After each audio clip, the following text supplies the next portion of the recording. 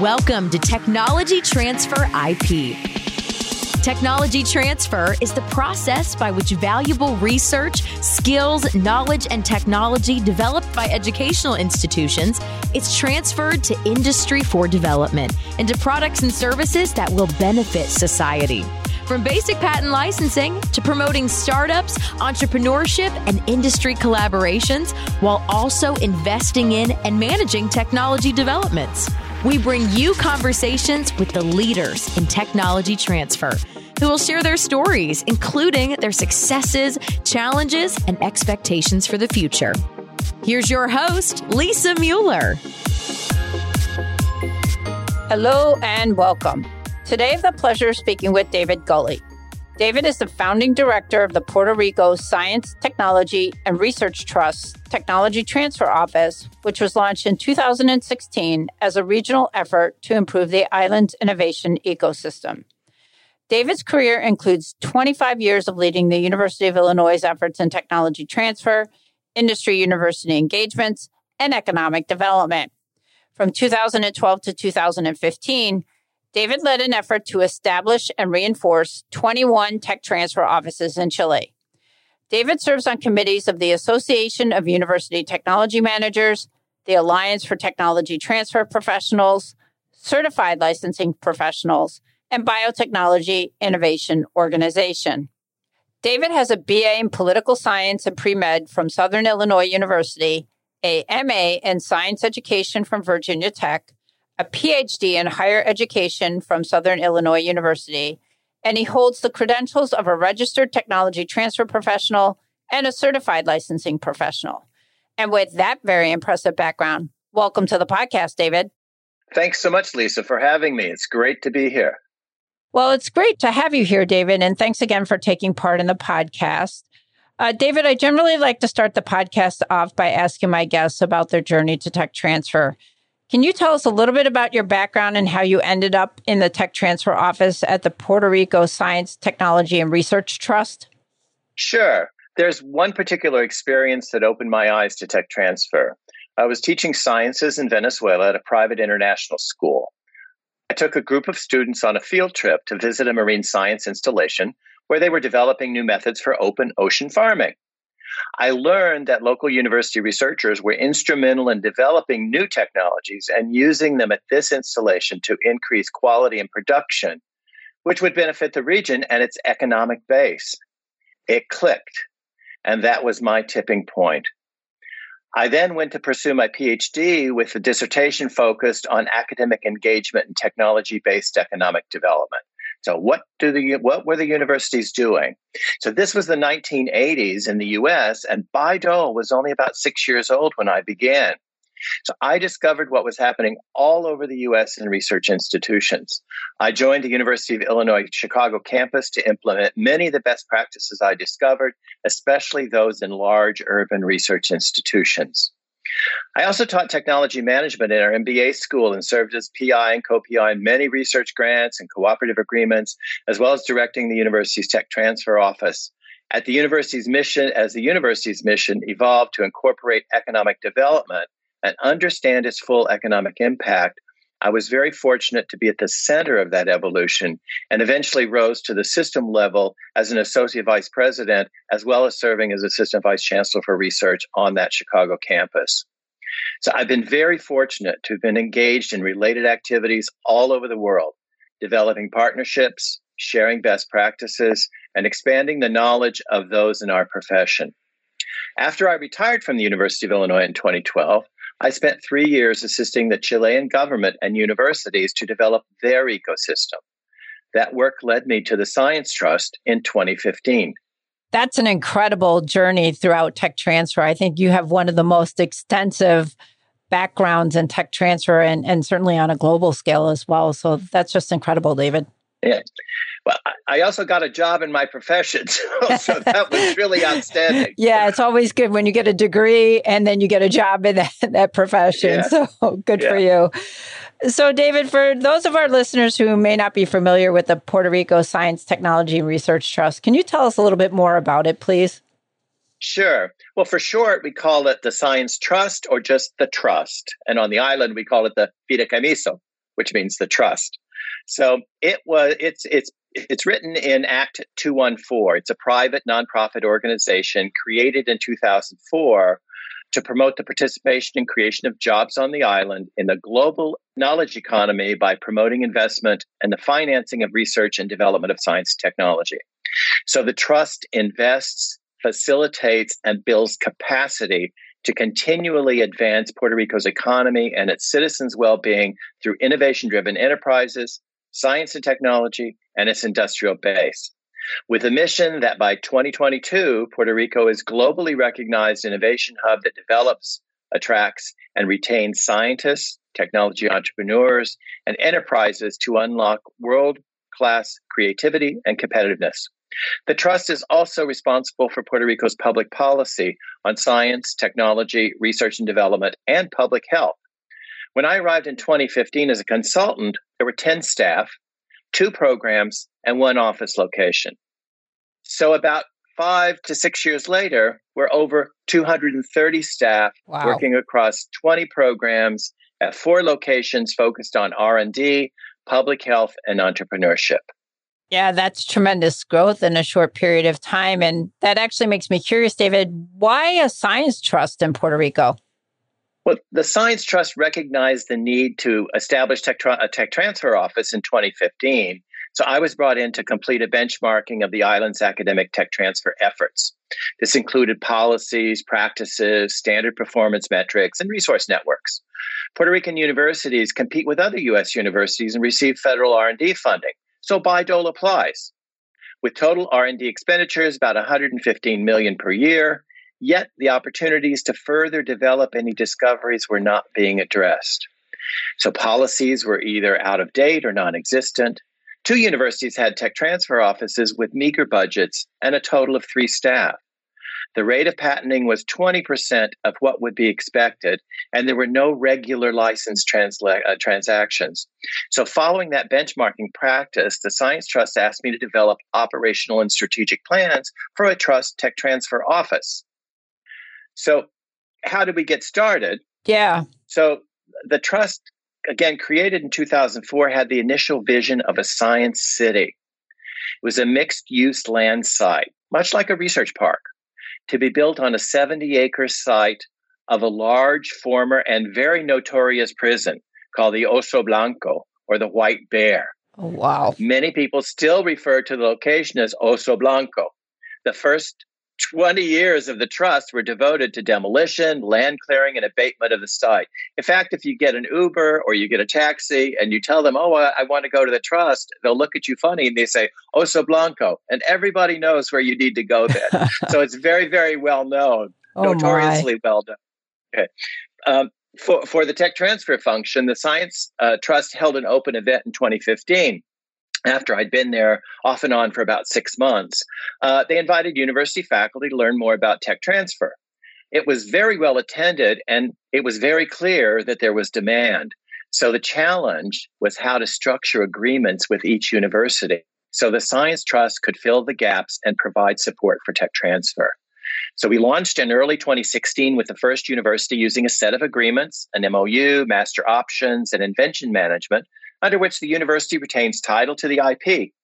Over the next few years, the university partners increased so that our TTO now serves 4 institutions with 16 campuses, which includes 3 medical schools. Now, what about tools and technologies that your office uses to maybe evaluate disclosures, track inventions, and market technologies that come into your office? With the complex set of partners that we have, we use a cloud-based inventor portal and a robust screening and evaluation process for each disclosure. So we provide those findings to the university along with recommendations. For the most important and promising technologies, the university is given the opportunity to allow us to manage all subsequent technology transfer and commercialization. So it's their decision. We use a shared risk, shared reward approach. We can support all or part of the direct costs and share license revenue accordingly, but we'll always ensure that the inventor share is maintained.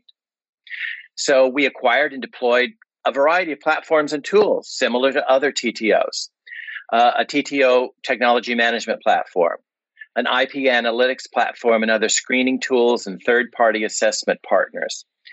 We use high-quality legal firms with IP practices aligned to the scientific areas of our inventions, and we have several marketing platforms that give us global reach, as well as using best practice templates and agreements, which are always being improved. So we've had to build this office from the ground up, securing the needed tech transfer management resource platforms, engaging the best law firms, identifying and training staff, attracting interns who then may become tech transfer professionals. And we have a record of those now. The biggest challenge is how we engage the 450 or so university PIs on the island. The public land-grant university relies heavily on government support, and the private universities are tuition-driven. As a result, many professors are teaching 4 to 5 courses, which leaves little time for research and even less for engaging in tech transfer. So given that so many of your professors are teaching 4 to 5 courses and have little time for research and even less to engage in tech transfer, have you had to undertake any special initiatives in your office? Well, one of the good things about my past was I created a lot of really good networks with a lot of really good people. And so there are 2 specific examples of how we've connected our PIs to external resource networks. And 2 of those I'll mention. The first one is the Southeast Accelerator Network. About 3 years ago, the NIH, NIGMS designed a new tech transfer program for the NIH IDEA states. Those are those that receive less their fair share of NIH funding. So we joined a group of 6 states and 24 university partners in the Southeast region. It's led by Accelerate Health, a life science and healthcare accelerator in Louisville, Kentucky, and the University of Kentucky.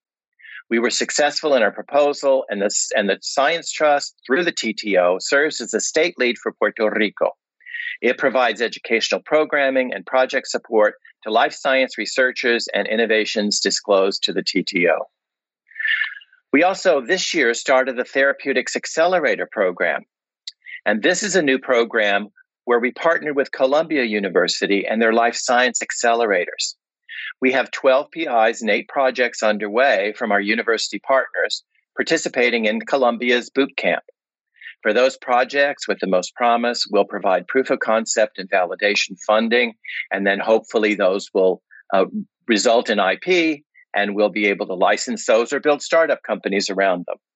Wow, those are 2 pretty impressive initiatives that are underway. So we'll have to have you back on in a couple months or next year to see how they worked out. Sure. So, David, can you tell us how many invention disclosures, patent filings, revenue sharing agreements, royalty income, and other metrics your office had in the last year? Sure. Remember, we started in 2016 with our first university partner. We added more in 2017. And then starting in 2018, so we're 4 years old and we're making progress. But, I'm going to be really realistic and say we're probably only 3. We had a major setback in 2017 and 2018 due to Hurricanes Irma and Maria, which severely impacted university facilities, R&D, and programs. Our academic R&D expenditures dropped to just over $100 million. And last year, we were kind of back on track with a portfolio of 50 active technologies and 22 new disclosures, for which we filed 8 new patent applications, and we executed 9 new agreements. So we're on the uptick again. Yeah, and that's impressive given the fact that you came out of 2 hurricanes, and then it was COVID last year, and a lot of tech transfer offices are down. So that's really impressive given, I think, everything Puerto Rico's been through for sure. So, David, what do you think is most important in managing innovations to give them the greatest opportunity for success?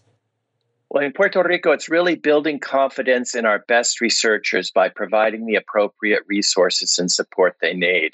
Tech transfer didn't really exist in Puerto Rico before, so they're all learning, and we're learning how to teach them, and we're learning from them what they need. So I wanted to switch gears a little bit, David, and ask you about corporate partners and the role they play in tech transfer with the Trust. Sure. So you remember the Trust has about 20 different programs across several different channels. And the relationships are different within each of the programs. We manage about 28 different clinical trials sites. So we have a consortium that manages those clinical trial sites on the island. We also have an initiative with urban and rural agricultural industries. We have initiatives around sustainability and disaster recovery. We have accelerator programs, mostly for tech companies, and we're starting the therapeutic side of that. We have an SBIR program, and we have resource networks that are set up especially to try to draw on the vast number of pharma and biomedical companies on the island, but they're mostly manufacturing. So there's not a lot of R&D unless it's related to manufacturing. So we do have a sweet spot with them there. So can you give us some examples then of some relationships that you have with corporate partners? Sure. Well, at the TTO, the most successful marketing platform we use provides an industry liaison function that targets our tech to industry users. So it's really, it's not passive, right? It's active. We have a liaison function embedded in the organization. The analytics and feedback help us understand who's interested, how they may be interested, and our liaison will broker the introduction. So it's worked very, very well. Yeah. It definitely sounds like it. So given those relationships with corporate partners, would you say they've led to more deals or perhaps differently structured deals? Well, certainly more. But the most important outcome is to engage the company in conversations with our researchers and inventors. The feedback and customer discovery outcomes provide new opportunities for us to design program support tools such as proof of concept and validation funding. Now, David, I understand the Trust has a very unique accelerator program called Parallel 18. Can you tell us a little bit more about it? Sure. For short, we called it P18, right? And that's because Puerto Rico is on the 18th parallel. So what a great name. Very clever. Yeah, it's made of 4 related initiatives. And our motto is play hard and work tropical. So we get a lot of great entrepreneurs attracted, maybe because of the motto, but also because of what we do. So it's a terrific phrase. It's used to describe its both efforts and support approach. It's located on a full floor of a downtown building to provide the right kind of environment for those kinds of accelerating companies. So these 4 different program elements include P18, which is the parent. And like the TTO, it's 4 years old. We all started together. Its first director came from Startup Chile, right? And I knew him, so it was terrific. It attracts applicants from all over the world, especially from Latin America and the Puerto Rican diaspora in the U.S. It provides equity-free funding, accelerator curriculum, business connections, and a soft landing into the U.S. market for non-U.S. startups. So there are two cohorts each year with about 500 applications for each cohort. So there's a big demand for this, of which about 40 may be selected in each cohort. So we have maybe up to 80 companies that go through the accelerator program each year. So that's the parent. We then have a child. It's called Pre-18. So we did this especially after the 2017 hurricane season to target only Puerto Rican startups, and they're at an earlier stage of development.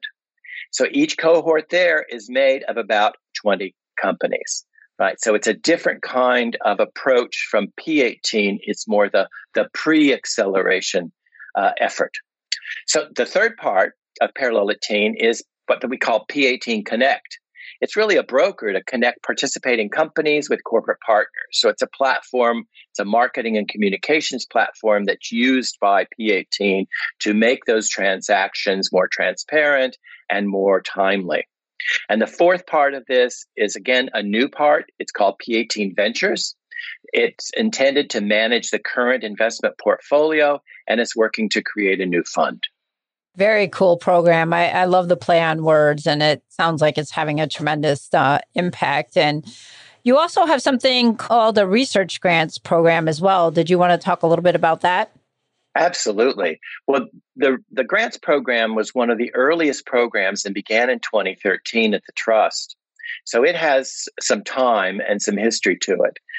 The TTO and the grants program works together very closely, as many of the grants awarded are to university researchers for projects with promise of further development and tech transfer. So last year, for example, grants awarded $3.1 million to 25 projects. So the TTO knows who's working on what project, what kind of IP may emerge from that, and we can monitor that progress and engage those researchers at the right time. So, David, could you tell us some of your office's biggest success stories in terms of whether it's successful technologies, startups, or perhaps other things? Two of them come to mind immediately. The first one was the first startup and the first biopharma company started in Puerto Rico from the University of Puerto Rico. It's called MBQ Pharma. All right. It was also the first TTO project from the University of Puerto Rico. So there were 4 inventors, 2 synthetic and medicinal chemists, and 2 cancer biologists. They were a dream team. And it's not often that we get dream teams in TTOs, but we had them here. So it was wonderful to work with the team. And we continue to work with the team. The TTO built a very robust, and we continue to build, a portfolio of U.S. and foreign patent applications and issued patents on both composition of matter and methods. We have improvements, we have new results. We're continuing to evolve that portfolio to add more value, de-risk, and move it forward. So the company's really focused on anti-metastatic cancer therapies. And again, a dream team to work with, which is just wonderful. So last year, one of the things we're able to do also is look at the university's existing patent portfolios and evaluate whether or not those issued patents might have some value. So we did that back in 2020, and we found one we liked at the University of Puerto Rico, and we moved it forward. So we licensed that patent to Shape Therapeutics, which is a young Seattle-based gene therapy company. Our technology is focused on RNA editing techniques to target genetic diseases. In November, the company raised its Series A round, and it was a big one. And it continues to progress. So we're really excited to watch even these issued patents that have been sitting on the shelf find some traction and hopefully then benefit the public at the end of the day. That's awesome. Those are 2 really great examples. So congratulations. So, David, currently, what would you say are your office's 2 biggest challenges? I think the first one, is to expand the understanding of innovation with our institutional partners and all that comes with those efforts. You know, when you look at universities' web pages, you'll find some universities that say innovation, economic impact, we're engaging with the community, and so on. That's not necessarily the case in Puerto Rico. They're very academically tuition-driven institutions where research is secondary, right? So all of that, in order to evolve, is going to need to be segmented a little bit more, attention paid to that, and all those things that come with those kinds of efforts. So I'll say that's the biggest challenge, and that's not something that happens overnight. It takes years to happen. And then secondly, which is also related to that, is really identifying and engaging our researchers by educating, collaborating, and developing new efforts to support their efforts. Right? When they need something, we want to know about it. Sometimes they don't know the question to ask. So we have to constantly be in touch with them to find out what they need and then design the kinds of programs and support to help address those needs. And I would imagine that must have been a little bit challenging over the last year, given COVID, since you can't really be together. I'm assuming you had to adapt a little bit that way. A little bit, but, a lot of our researchers were out of their labs for a while, but they got back in pretty quickly, actually. Labs are pretty pristine places in most cases, and they know what to do. So they're working individually a lot of the times. So the labs opened up relatively soon. The students came back later. So we were able to focus on a lot of educational programs and things while they were not in their labs. So we tried to look at ways we could help them in another way to educate them, get them prepared for the next round, if you will. But it was all, of course, a challenge. So switching gears a little bit, David, does your office have any programs to help encourage and assist women inventors and entrepreneurs or other historically underrepresented groups? And if so, could you discuss those in a little bit of detail? This is a very timely question. If you recall, I mentioned the NIH NIGMS Southeast Accelerator Program.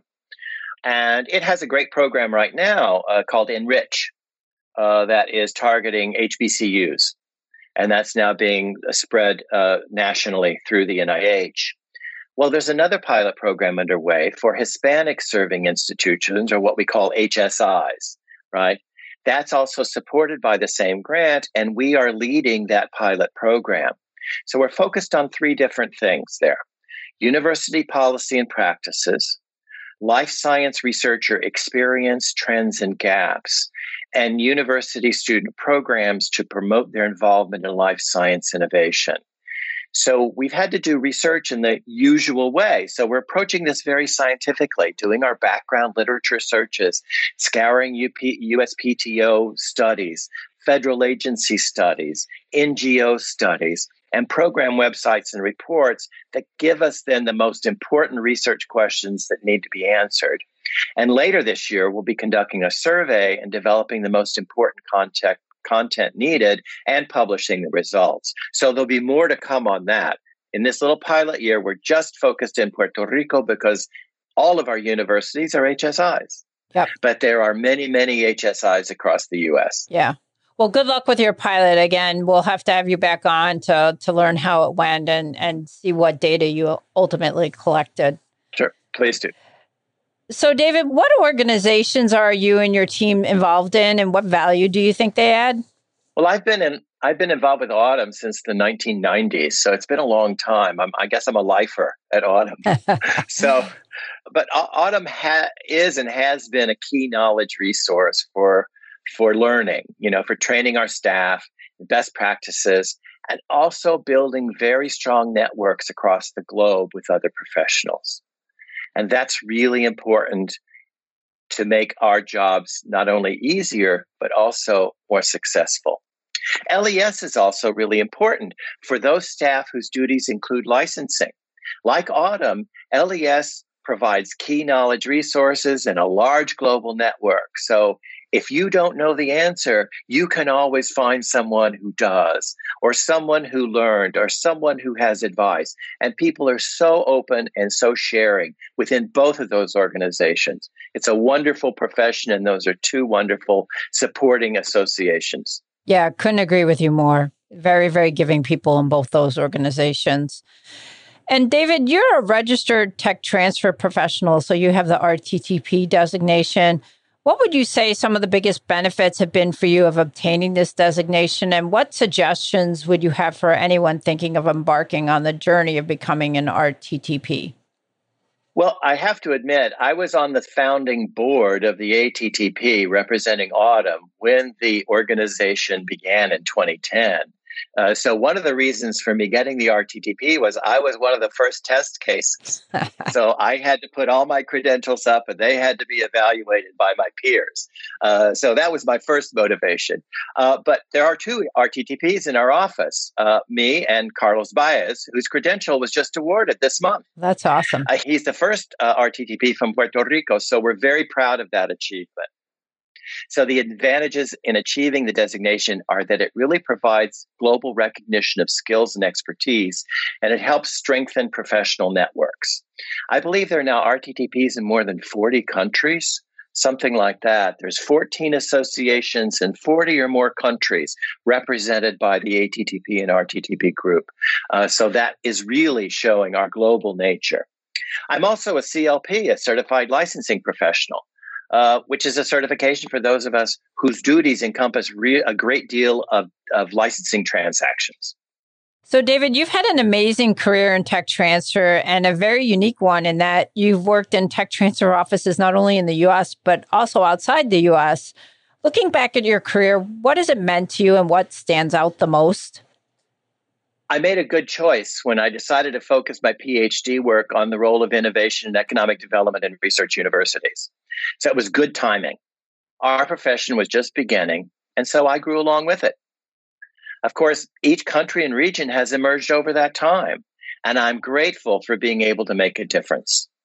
Yeah, I would say you certainly have made quite a difference. And to use some tech transfer parlance, you've definitely made an impact. Thank you. So, David, I'd like to close the podcast by asking you if you could have any 3 wishes granted or a vision realized for your office. What would those be? Well, the most obvious, but unrealistic, is to restore the year we lost in 2017-2018 with the hurricane season. It also had an extensive impact on the island's economy, university, and people, and we're rebuilding the ecosystem. So that would be number 1 wish. Number 2 wish is to see research and innovation rise to a higher level of importance with our universities, which includes recognizing potential and impact, as well as supporting those faculty who participate. And I'd say my 3rd wish would be to create more opportunities to engage and support faculty and graduate students in our innovation ecosystem. Well, I think those are 3 really great wishes. I wish you the best of luck in hopefully getting at least 2 of those 3 realized. Thank you very much. Well, David, I can't thank you enough for all your insights and time today. It's been an absolute pleasure. If any of our listeners want to reach out and ask you any questions, where can they reach you? Certainly. They can send me an email at dgulley@prsciencetrust.org. Great. Well, thank you so much again, David. It's been really great to have this opportunity to talk to you. Thank you for listening to Technology Transfer IP. Please visit us online for more resources at techtransferipforum.com.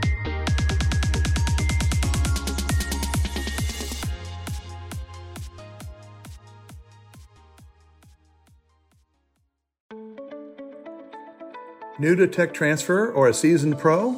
Autumn is the global member organization for tech transfer and is here to help you get connected, get smart, and get ahead. Whether you work in academia, research, government, business development, corporate engagement, or startups, Autumn is dedicated to supporting you through education, advocacy, networking, and promotion. Join and you'll receive 20 free live webinars, as well as meaningful discounts on meetings and courses, insider access to a vast network of colleagues to help you through challenges, and align on new technologies and the university decision makers who license them. Membership is open for 2023. Join us.